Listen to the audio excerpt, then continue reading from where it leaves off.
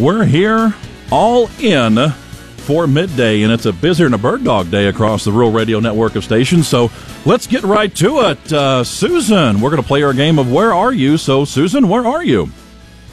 I am just outside of Bellwood, Nebraska. We just finished filming our Fridays in the Field. Kind of one of those creepy ones because we had lightning all around us. Luckily, it stayed far enough away, but still, it'll be interesting to go back and watch that video to see that lightning in the background, as my producer talked. So when you say... Go ahead, Okay. I'm sorry. No, I was just going to say, but, safety first, so that's why it took us a little bit longer to get it recorded because, you just got to watch what Mother Nature's doing. Any damage out there? Not at all. They got a little bit of rain today, so the waters have really receded, but the fields are wet, no need for irrigation for a while, they said. So you've been busier than a bird dog, and we're going to be hearing some reports from you and the rest of the farm team about the Nebraska governor and the director of agriculture. You bet. Coming up at 12:19, I caught up yesterday at Jesus Homestead Cheese just outside of Brainerd, Nebraska, where the governor and the director of agriculture were touring some dairy entities across the state, and that was their first stop. So we get the governor's thoughts on cheese making, trade, and of course the director of agriculture's thoughts as well on the dairy industry and what it means to the state. Then we're going to jump into our 12:45, where Alan Vanalik is talking about farm succession. That's been a lot of discussion as of late, reminding producers to have all that kind of paperwork and paper trail started when it comes to turning over your farm to the next generation. And at 1:17, it's on the farm readiness review. We'll get more about that coming from Alex. So another busy Thursday amongst the farm team. Many thanks there, Susan Littlefield, and we're going to turn it here a little more closer to at least arm's reach, just beyond of Jason Jorgensen here. And unfortunately, within the College World Series, the Arkansas Razorbacks have joined Fred Merkel, Bill Buckner, and Fred Snodgrass as first basemen who made a little blunder that could be very, very costly here. You have to wonder. We've Right. all seen it before. Right. When you have a chance to finish someone off in a championship setting, and then it doesn't happen. We'll see. Game 3 tonight. Folks all wanted a Game 3, but Not like that. One strike away from winning it all. We'll get the thoughts of head coach Dave Van Horn about that. It'll be a hot one today in Omaha as that game is moved up due to TV considerations, so it will start at 5:30. Also coming up in sports, a hot day for golf, but the Nebraska Match Play Championship is continuing in Omaha. Semifinals are slated. We'll tell you who all was able to advance on. And also, a long time and one of the most successful high school volleyball coaches in the state of Nebraska, Diane Rose. She was honored this week as the National Volleyball Coach of the Year, so we'll touch on that later on as well. Very well-deserved honor for her and her entire program. Bob Brogan, markets are mixed today. A little bit mixed following some losses yesterday. Also, U.S. crude oil up again, rising 1.1% to $73 and some change. In other action, we're watching as the IRS chief nominee is pledging to work for all taxpayers. So that's one of the things going on. Toys R Us is closing its last U.S. stores by tomorrow, the end of an era there. So one of my favorite places to shop. One of my favorite places when I was that age, but now it's just a drive on by. Rest of midday is coming up. Farming is a tough business that requires tough equipment. That goes for your irrigation system as well, which is why an irrigation system from Kuhlman Repair, your local Ranke dealer, is built to be durable and reliable. High-strength steel, superior engineering, and an industry-leading 10-year warranty on gearboxes. That is what a Ranke irrigation system is made of. Give the irrigation professionals at Kuhlman Repair a call today. Find out just how tough they really are. Ranke, more right than rain. And Kuhlman Repair, your local irrigation experts. Dirk Christensen joining us once again, bringing us the very latest in ag weather, especially on a regional scale, and some very recent updates here, Dirk. Yep, we do, and it's a heat advisory. That surprises no one. Heat advisory in effect from this afternoon, and you could probably feel that already, but it actually technically begins at 1 p.m. and will go on into 8 p.m. this evening, with heat index values expected to top out somewhere between 100 and 110 degrees over a large portion of central Nebraska, and that is going to to stretch, just about everything that you could think of here in the middle of KRVN country. The winds southerly at between 15 and 25. We'll probably see some gusts to 30, which will begin some drying as well. Hashtag convection oven with all of that. You got that right, exactly. Low pressure will form over Wyoming today, and that forces this warm front to lift across the region. The low moving then on into the northern plains tonight and on into Friday. The cool front moves into Nebraska and Kansas then. And temperatures will be very hot today and tomorrow, not dropping off until Saturday. A few thunderstorms will be possible behind the front for Friday night into Saturday. And then we will be looking at probably the nicest day of the next 7 on Sunday, with less in terms of temperatures, less humidity, and less in terms of wind. In terms of what's going on for the market traders today, the heat of early July in the Midwest and the warm to hot conditions expected in the Black Sea region, along with that's going on in the northern China Plain, are key weather items that commodity traders are focusing on today. The ag weather forecast calls for a brief hot spell in the western Midwest, followed by the scattered thunderstorms and a drying trend over the next week, and mainly above normal temperatures. That is likely to diminish soil moisture and increase stress on crops. In the eastern Midwest, not a lot of rain forecast during the next week to 10, and temperatures turn hotter during the weekend before they moderate somewhat next week. Soil steadily drying out, increasing stress to crops, especially in areas that had not had those good rains so far this month. Heat remains in store for the southern plains. Hotter, drier trend in store over the next 10 days. That'll favor winter wheat harvest following last week's rain, and the heat and dryness will in turn deplete soil moisture. That will be increasing some stress on the corn, soybeans, and sorghum, and especially pollinating corn in those areas. West Texas cotton areas more hot and dry, and more excessive heat is likely. Northern plains areas more favorable weather for developing corn, soybeans, and spring wheat during the next 10 days. However, thunderstorms with heavy rain, strong winds, and hail could cause some local damage for later tonight. The Canadian prairies, a variable pressure pattern and episodes of showers will favor developing crops right now. Rainfall appears to favor south and east locations during a 5-day period, but may come a little bit further north after that.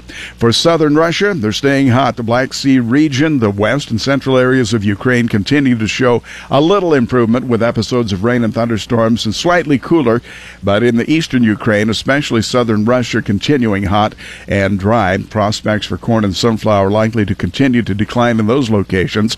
Northeast China temperatures turning somewhat hotter as well. Rain chances diminishing during the next 5 to 10 days. Hotter, drier patterns will be warranting some attention from traders. And in the northeast and central areas, North China Plains had temperatures anywhere from 93 to 103 Fahrenheit on Wednesday. Thunderstorm threats have ended for now, and the weather's likely to stay hot there as new rainfall systems develop, but not until next week. And the monsoon rains continue in the forecast for central India, expanding northward onto the Ganges Plain. Significant rainfall somewhat less certain in those areas, so that is all factoring into our market picture. Mostly sunny and hot with a high temperature expected near 99 for central Nebraska today, but breezy. Look for winds gusting as high as 30 miles an hour. 76 tonight, still hot, 96 tomorrow. Don't forget those heat advisories out there, and take care if you're out in it. 30% is the chance of showers by the time we get to Friday night, and a 20% chance by Sunday. Might be a little bit more toward the livable time on Sunday as we get toward 84 degrees and a lot more comfortable. For what it's worth, it's 56 degrees right now in Anchorage, Alaska, so we've got that going for us. That's not worth much. And, of course, if you would like to hear this all again, it's going to be on our podcast on our website. That's right, krvn.com. Time for a market update on the Rural Radio Network. I'm Clay Patton. Even seeing the U.S. dollar index come off of its lows, soybeans have now turned to the green with support from the soybean parts complex. Corn and wheat also coming off their lows. Feeder cattle, triple-digit gains earlier, have now turned to red on some of the out 19 months. All right, July corn now trading at 351.5, down 1. September 361 even, down 3/4. December at 372 even, down 1 1/4. March 381 3/4, down 1. July soybeans, 8.67 3/4, up a quarter. August now unchanged at 8.73 even. September at 8.79 even, up a half. November at 8.90 1/4, up 1 1/4. July Chicago wheat at 4.82 even, up 2 1/2. September 4.86 3/4, down 1 3/4. December 5.02 3/4, down 1. July Kansas City wheat at 4.57 3/4, down 2 1/2. September 4.76 1/4, down 2. December at 4.99 1/2, down 2 as well. To the livestock, June live cattle at $1.747, up 45. August at $1.362, up 90. October at $1.697, up 82. December at $1.1122, up 50. Feeder cattle in August at $1.4687, up $1.10. September at $1.4727, up 80. October at $1.4707, up 60. And November at $1.4715, up 65. July lean hogs now trading at 80.87, up 65. August at 75.67, up 62. October at 61.25, down a nickel. And December at 56.37, down 15. Let's go to the outside markets now, with the Dow Jones Industrial Average turning around, now up 30 at 24,148, significantly off its lows, just 45 from the high. NASDAQ up 23 at 7,468, and the S&P 500 up 2 at 2,707. This is the Rural Radio Network. Every season, you try to raise the bar to achieve your best corn yield ever, but disease can stand in the way, like gray leaf spot, northern corn leaf blight, anthracnose leaf blight, and southern rust. New Delaro fungicide can stop them. 2 different modes of action work on the diseases for the entire spray interval, delivering best-in-class dual mode of action residual efficacy for extended performance. It's the help you need for personal best yields. Keep raising the bar with Delaro from Bayer. Always read and follow label instructions. In today's fast-paced world of agriculture, producers need accurate market information they can trust. Our program, The Fontenelle Final Bell, gives you a chance to ask the experts your marketing questions. I'm Susan Littlefield with the Rural Radio Network. Join us for the Fontenelle Final Bell podcast each trading day as we dig deeper into the factors shaping the day's market activity. Tweet your questions to RRN Markets and catch the Fontenelle Final Bell podcast, updated each weekday afternoon at ruralradio.com. You can also search Rural Radio on iTunes and tune in. Cloture by Majority Leader likely means Farm Bill vote today or Friday. I'm Shaylee Peters with you on the Rural Radio Network. Let's take a midday look at our ag news for a Thursday. The Farm Bill got complicated on the Senate floor Wednesday. Debates over funding USDA programs for trade with Cuba and the idea of restricting President Donald Trump's tariff abilities both ended up slowing down the vote on Senate version of the Farm Bill.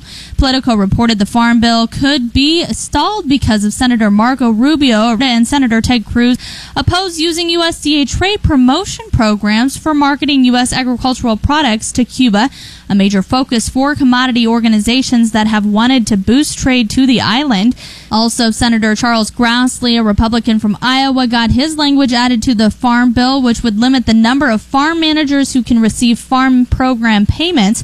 Grassley also took to Twitter to announce his amendment had been signed off by Roberts and Stabenow. Early Wednesday evening, Senate Majority Leader Mitch McConnell, a Republican from Kentucky, filed cloture on the Farm Bill. Under the cloture process, a vote on the final bill could be held 1 hour after the Senate convenes on Friday, but the senators could decide to yield time and hold the vote early, especially since the July 4th congressional break is looming, or they could fail to come to an agreement and have to take up the bill again after the break. And Farm Bureau has been traveling across the state this past week conducting listening sessions. Clay Patton attended the Hastings session and brings us more. Nearly 50 people came to make sure their voices were heard at the Farm Bureau listening session in Hastings. By the end of the night, a good portion of one wall was covered in thoughts and ideas shared by the crowd. Steve Nelson, president of Nebraska Farm Bureau, talks about several common themes coming up in these listening sessions, and one he didn't expect. There were a lot of things that were brought up, but there certainly are some common themes that we've heard at both events so far, particularly relating to the farm economy and the tight margins that we have in practically everything that we grow and raise here in Nebraska. One thing that you wouldn't think normally that a farm organization would be talking about, but The cost of healthcare is one of the things that we continue to hear about, too, and that has become one of the larger expenses on farms and ranches. Another listening session is slated for tonight in West Point, and then Farm Bureau will start them again in August. On the Rural Radio Network, I'm Clay Patton. And U.S. Secretary of Agriculture Sonny Perdue made remarks this morning during an appearance on CNBC's Squawk Box, where he reassured America's farmers, ranchers, foresters, and producers that they will not have to bear the brunt of China's retaliatory tariffs resulting from trade disputes. Obviously, the president has told me to tell them that he's not going to allow them to bear the brunt of these trade disruptions and to make a plan for mitigation if we're unable to resolve the trade issue. That's obviously what farmers would prefer. They would like to have trade. They want to sell their products. They're the most productive in the world. They come to depend on exports, and that's their first choice. But if they don't, they've got to pay their bills like everyone else. They can't have their livelihood reduced by 20% more on top of the 50% it's down over the last 5 years. And finally, the amount of biofuels gallons lost to small refinery waivers was worse than many had estimated. The EPA granted waivers to the renewable fuel standard in 2016 and 17, totaling 2.25 billion gallons of biofuels, according to the agency's latest renewable volume obligations proposal released earlier this week. In a recent analysis, the Renewable Fuels Association estimated the total to be around 1.6 billion gallons. You can find more on that story by visiting ruralradio.com. You're listening to Ag News on the Rural Radio Network. Wrapping up June Dairy Month and talking trade. Good afternoon, I'm Susan Littlefield on the Rural Radio Network. Yesterday I had the opportunity to go to stop one of the dairy tour with Governor Pete Ricketts and the Director of Agriculture, Steve Wellman. So I asked the governor a little bit about June Dairy Month. Yeah, June is Dairy Month, and so we are traveling around highlighting all the great work that our dairies do. And it really is an important aspect of how we grow Nebraska. Agriculture is our number one industry. And if we got to grow Nebraska, we have to grow agriculture. And dairy is a great way to create that value-added agriculture that helps add economic activity to our entire state. With Nebraska's involvement with trade, I asked the governor if he had any concerns about all the trade and tariff negotiation and discussions. Yeah, absolutely. And we've had a lot of dialogue with the federal government and the Trump administration with regard to trade because, we produce way more food here in our state than we can possibly consume. And so we have to have those markets overseas to be able to take our products other places to sell them. And so our concerns have been, hey, we've got an opportunity here to be able to get some better trade deals, but we also need to wrap these up before our producers are being impacted. And so that's really been our message is, we're with the administration, we know we need to get better trade deals, but we also have to make sure that we get this wrapped up, that if it starts impacting people, later this fall, that's going to be bad for our economy, and it's going to have an impact on the jobs we have here in our state. So our message has been, get this worked out, trying to get it wrapped up here by the end of the summer so that we don't see that impact to our producers. So then what's the economic impact? Well, we've already seen farm income be cut in half since 2013 because of low commodity prices. Trade uncertainty is just going to create further pressure, downward pressure on those commodity prices, and we don't need that here in our state. We need to see commodity prices go up. So that's why, again, we're really encouraging the administration to get this all wrapped up here by the end of the summer. And by the way, stop one of the dairy tour, you learned a lot. Stop one was we have great cheese here in Nebraska. And, this is, it's a tough business. You've got to work hard to hustle and get your products marketed. But it really is a great way to be able to improve the economics of agriculture by adding value, and in this case, looking at making cheese. It's pretty cool to see how it works. It's a process that's obviously been around for thousands of years. But it really is, the way you get, this high-quality product is going to be these smaller operations that are adding more, love to the operation. I don't know what you want to call it, but it's more handcrafted, so you get a product that really is high quality. Steve Wellman is Director of Agriculture for the state of Nebraska, and during this June Dairy Month, he talked about that family farmer and what it means to the state. This is a perfect example of a family-owned dairy that has grown, moved into cheese processing, and the Nebraska Department of Agriculture has worked with the Dairy Farmers Association to attract more dairies to Nebraska, and we've seen some success recently with that. So currently we have 60,000 dairy cows in the state, and we rank among the highest producing states per cow And not only that, but each cow brings a large amount of economic development to the state. So a great value to the entire state. And it comes as no surprise that the good life does reach over to those dairy cattle. Nebraska has a unique climate, combination of climate and people, and I think it just we see the results, and we see the good results because of the work that the farmers and ranchers do and the environment that we have to work with here. Comments coming from the Director of Agriculture for the state of Nebraska, Steve Wellman, and earlier in the conversation, Governor Pete Ricketts. That's a look to your news on June Dairy Month. I'm Susan Littlefield on the Rural Radio Network. KRV in Sports brought to you by the One House Auto Family. And to do it, here's Jason. Hey, thanks, Brandon. There will be a third and deciding game in the CWS Finals tonight between Oregon State and Arkansas. In Game 2 last night, the Razorbacks blew a chance to lock it up with 2 outs in the ninth when 3 fielders watched a foul ball drop between them. Moments later, Trevor Larnack followed with a 2-run homer to the right field bullpen that gave the Beavers a 5-3 lead. Head coach Dave Van Horn talks about trying to put that game behind them. Well, they've been pretty tough all year, and we've had some tough losses, that some games that got away from us and, or just didn't play well. So I think they're going to come out and give us a great effort. We've got to swing the bats a lot better. We haven't swung the bats good for 2 days. The Beavers have been the hottest hitting team throughout the CWS, but struggled to convert chances in the finals until they caught that huge break last night. And head coach Paul Casey was proud of how his team fought back. Obviously very proud of our club, and I would have said that regardless. We never quit, and we really had some opportunities. We would tell you that score some runs throughout the game that could have got us down, and I think we got frustrated, but we never gave in. Game 3 is set for tonight at 5:30 Central Time. Oklahoma City's Paul George has decided not to exercise his $21 million option for next year by the Oklahoma City Thunder and will become an unrestricted free agent. It's not an unexpected move for George, who averaged 22 points per game for the Thunder this past year. Now, by not opting into the final year of his existing deal, he opens up an array of possibilities, such as going elsewhere or signing as much as a 5-year deal with Oklahoma City. He had until tomorrow night to make that decision. Longtime Grand Island Northwest volleyball coach Diana Rose was named the National High School Volleyball Coach of the Year at the National Coaches Convention this week. Rose spent 34 years as a head coach of the Vikings before stepping down after last season. She had quite the career with the Vikings. She finished with 768 career wins, 3 state titles, and 6 state runner-up finishes.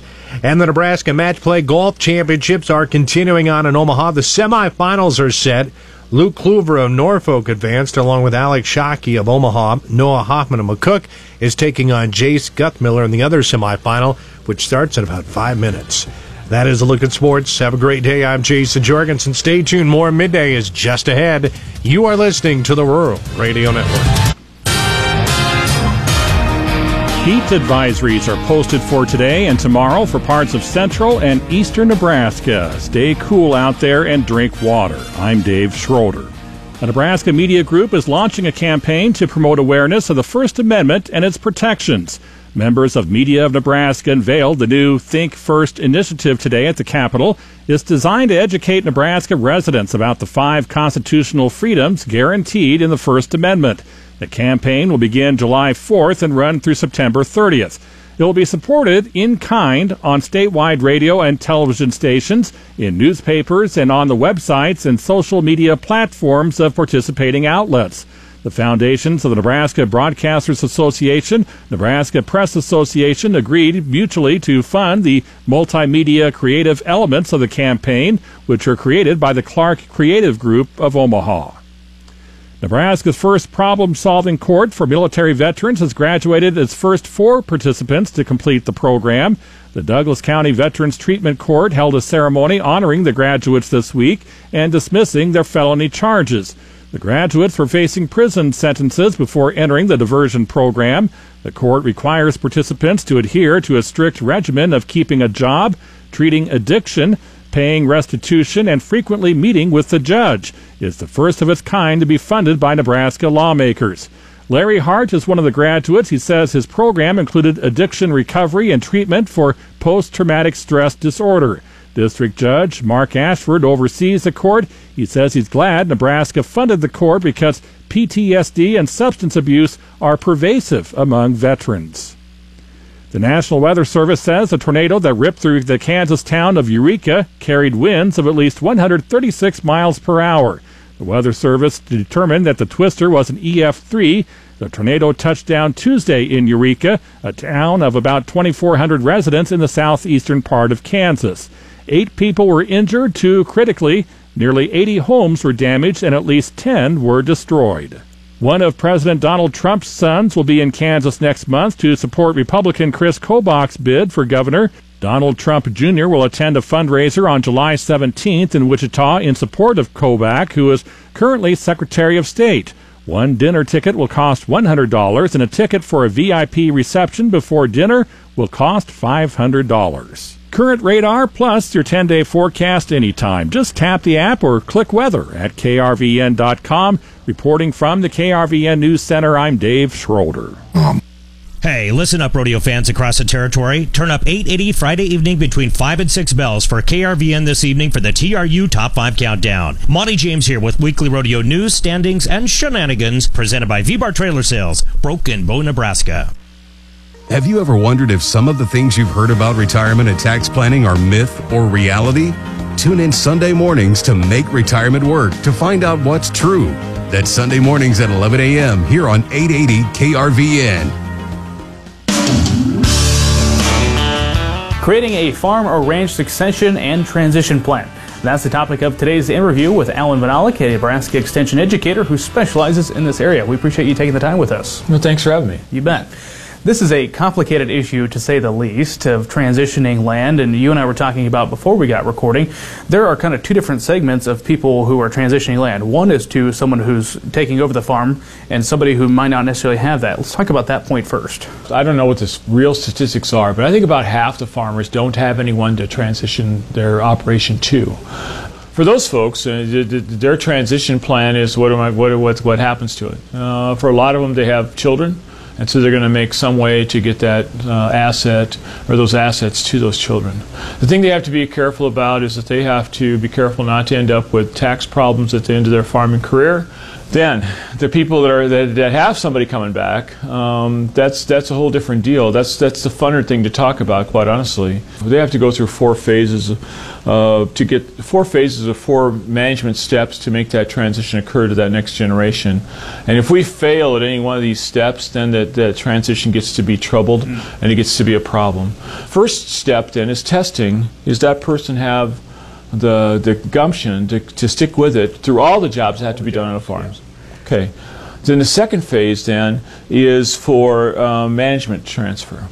You can't just bring a young person back and let them do scoop manure the rest of their life. That's not going to work. Let's put them in charge of an 80 out there. Let them decide, okay, what crops we're going to put in, how much fertility, what seed, what kind of seed, how much seed. Let's decide when we're going to plant. Let's decide when we're going to, if and when we're going to cultivate, how to spray, what we're going to spray.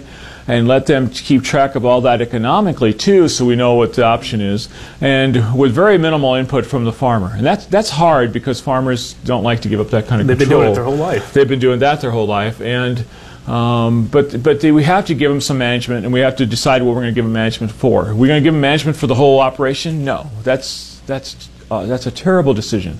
But giving them a management operation that they can handle, or they've showed aptitude for, or something they're interested in, just to get them started with whet their appetite for the management. That's the second phase. So we got testing, we got management, and the third phase is when they're ready, we got to start transferring or transitioning enterprises to that younger operator. And so if we got a cattle enterprise or a hog enterprise, something like that, we could maybe transfer that livestock thing over, or we transfer over some machinery, start moving that machinery as we can do gifts and that sort of thing, gifting each year, ways of getting machinery moved over to that younger operator that's going to be there.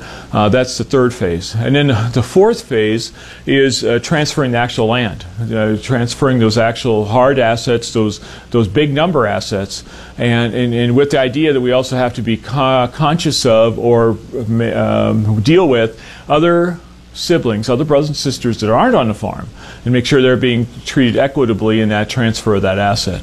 So those are the 4 stages. And when you're working through those 4 stages, you got to keep track of 3 things that are going to get you in trouble. Okay, 3 things that you have to watch as you're going through those 4 steps. One thing is you have to deal with the retirement of the older farm generation. How are you going to get the dollars they need for retirement? Where are they going to live? What's their housing look like? Secondly, the other trip up is we've got to make sure that that young family has adequate income to do what they need to do. In other words, they got to grow the enterprise, they got to grow the business, and they got to have their needed income to have their house adapted to the way they want it to adapted. Typically, they're going back into the farmhouse, right? So you got to be able to change that, and nobody should have animosity towards that. Just let's get done what we got to get done, and we have to deal with that new family, what that new family needs for their operation to work properly. So we have to deal with that. And then the third thing we have to deal with is those non-farm kids. How are we going to treat them equitably, or maybe not equally, but fairly, so that we can deal with that in a way that we don't have families splitting up or getting mad at each other. So a lot of steps and a lot of considerations to be made when you go through this process, and it doesn't happen overnight, obviously. As you look at the past number of years you've been in this industry, specifically in Nebraska, what are some of the biggest mistakes you see when it comes to transitioning a farm, transitioning land? You wait too long. That's number one. How long is too long? Well, so the guys called me up last week from Beatrice, and they were 70 years old, and started thinking about, hey, well, we got to have to do something with our operation. I'm going, oh man, you got to start. And no, most of the people attend one of my workshops. If you attend a workshop on ag land transition or ag estate planning and that sort of thing, that's cool. I want you to come. Hope you can get to one of my workshops. We'll be offering more in July, August, and then again in November, December. But most people that attend a workshop get done with the day, and what's their number one comment? I wish I'd have started this years ago. I needed to start this quicker. I needed to start sooner. So that's the number one mistake. Okay, and the other mistakes we're going to talk about more maybe a little bit later, but the other mistakes are things like we'll assume the family gets along even after we're gone, and so those are some of the common mistakes or common assumptions that can lead to mistakes. Mm-hmm. Good way to end this is never too early to start planning. No, never too early, and you should have started yesterday.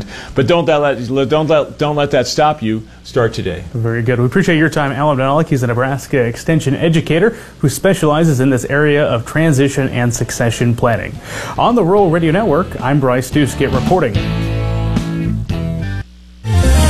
Time for a market update on the Rural Radio Network. I'm Clay Patton. As we start to enter towards the end of the trade, grain starting to pick up a little more activity as corn pushes to new lows. Soybean slipping back into the red as we start to see weakness spread apart the soybean parts complex, specifically in the soybean meal. Livestock look like they're going to hold on to most of the green going into the close. July corn closing at $3.47.5, down a nickel now. Penny off the low. September at $3.56 also down 5.5. December at $3.67 3/4, also now down 5 3/4. March at $3.77 even, down 5 3/4 as well. July beans at $8.64.5, down 3. August at $8.70 even, down 3. September at $8.76 even, down 2.5. November at $8.86.5, down 2.5 as well. July Chicago wheat at $4.83 3/4, up 4 1/4. September $4.85 even, down 3.5. December $5 3/4, down 3. July Kansas City wheat at $4.55 1/4, down a nickel. September at $4.74 even, down 4 1/4. December at $4.97 1/4, down 4 1/4. July Minneapolis at $5.23 3/4, down 3 1/4. August live cattle at $1.372, up $1 even. October at $1.702, up 87. December at $1.1132, up 60.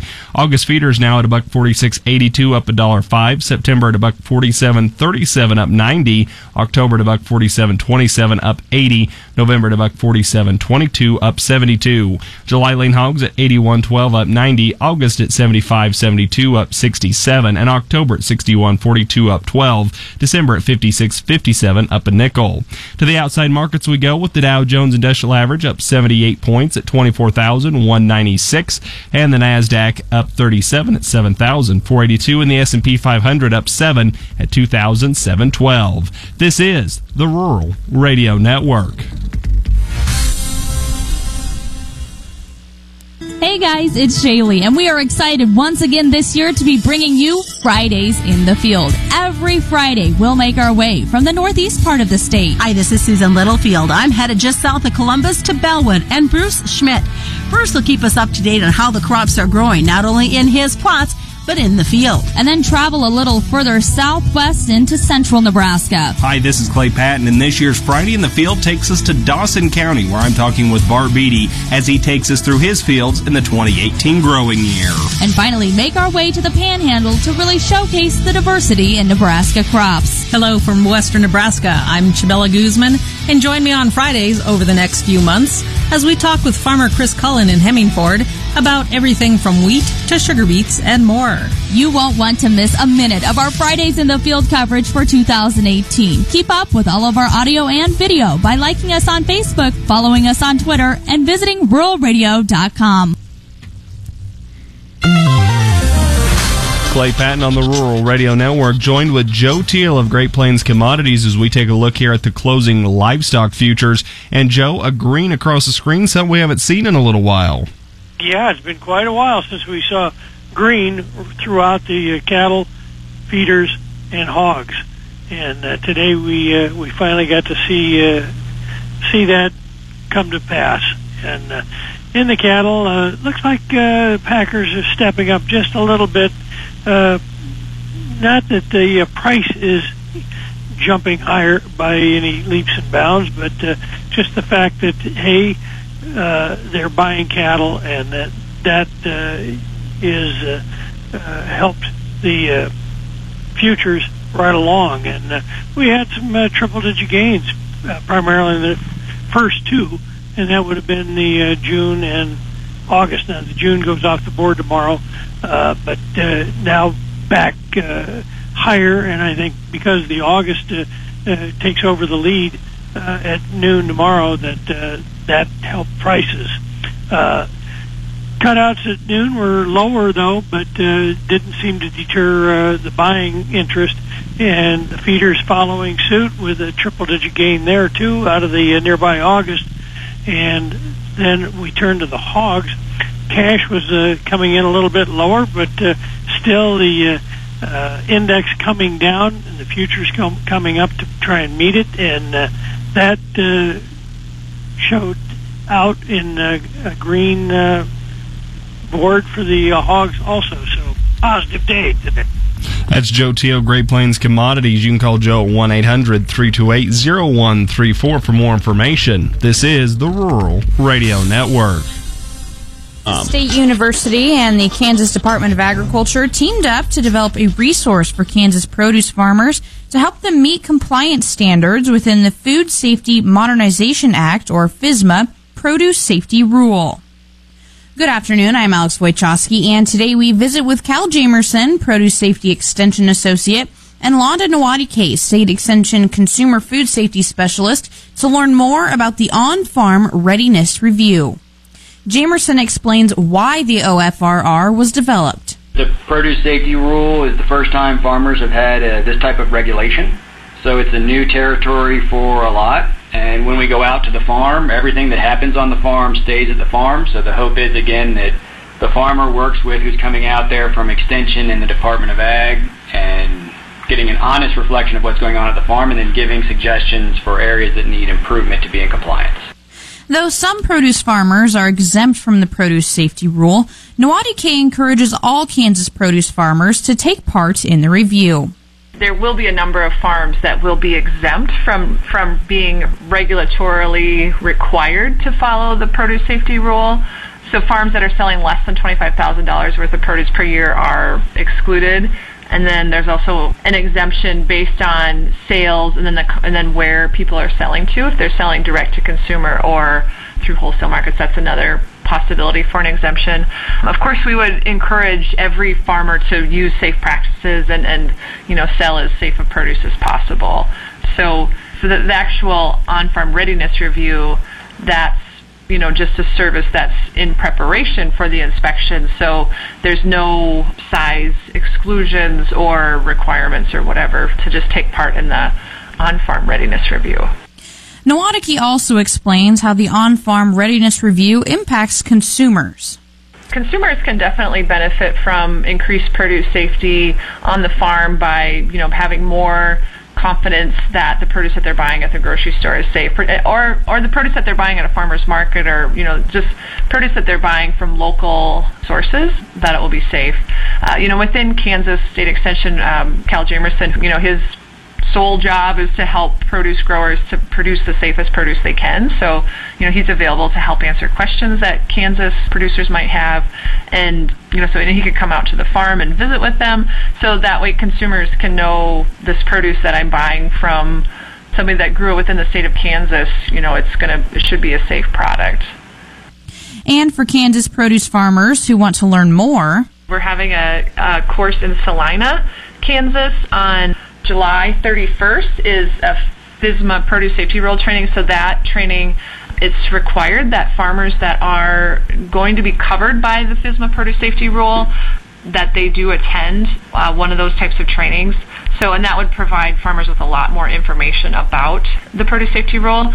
So that's going to be in Salina on July 31st. And then on August 1, we're having a separate training for farmers that might be interested in getting GAP certified. So if their buyer, whoever they're selling their produce to, if they're selling to some grocery stores or wholesalers, they might ask that the grower be GAP certified. So we're providing a workshop where farmers can learn more about the GAP certification process, and then they can work on a food safety plan that they'll need to be able to get GAP certified. Reporting from Nebraska Innovation Campus, which is powered by the Nebraska Soybean Board and brought to you in part by Nebraska soybean farmers and their checkoff, you're listening to the Rural Radio Network.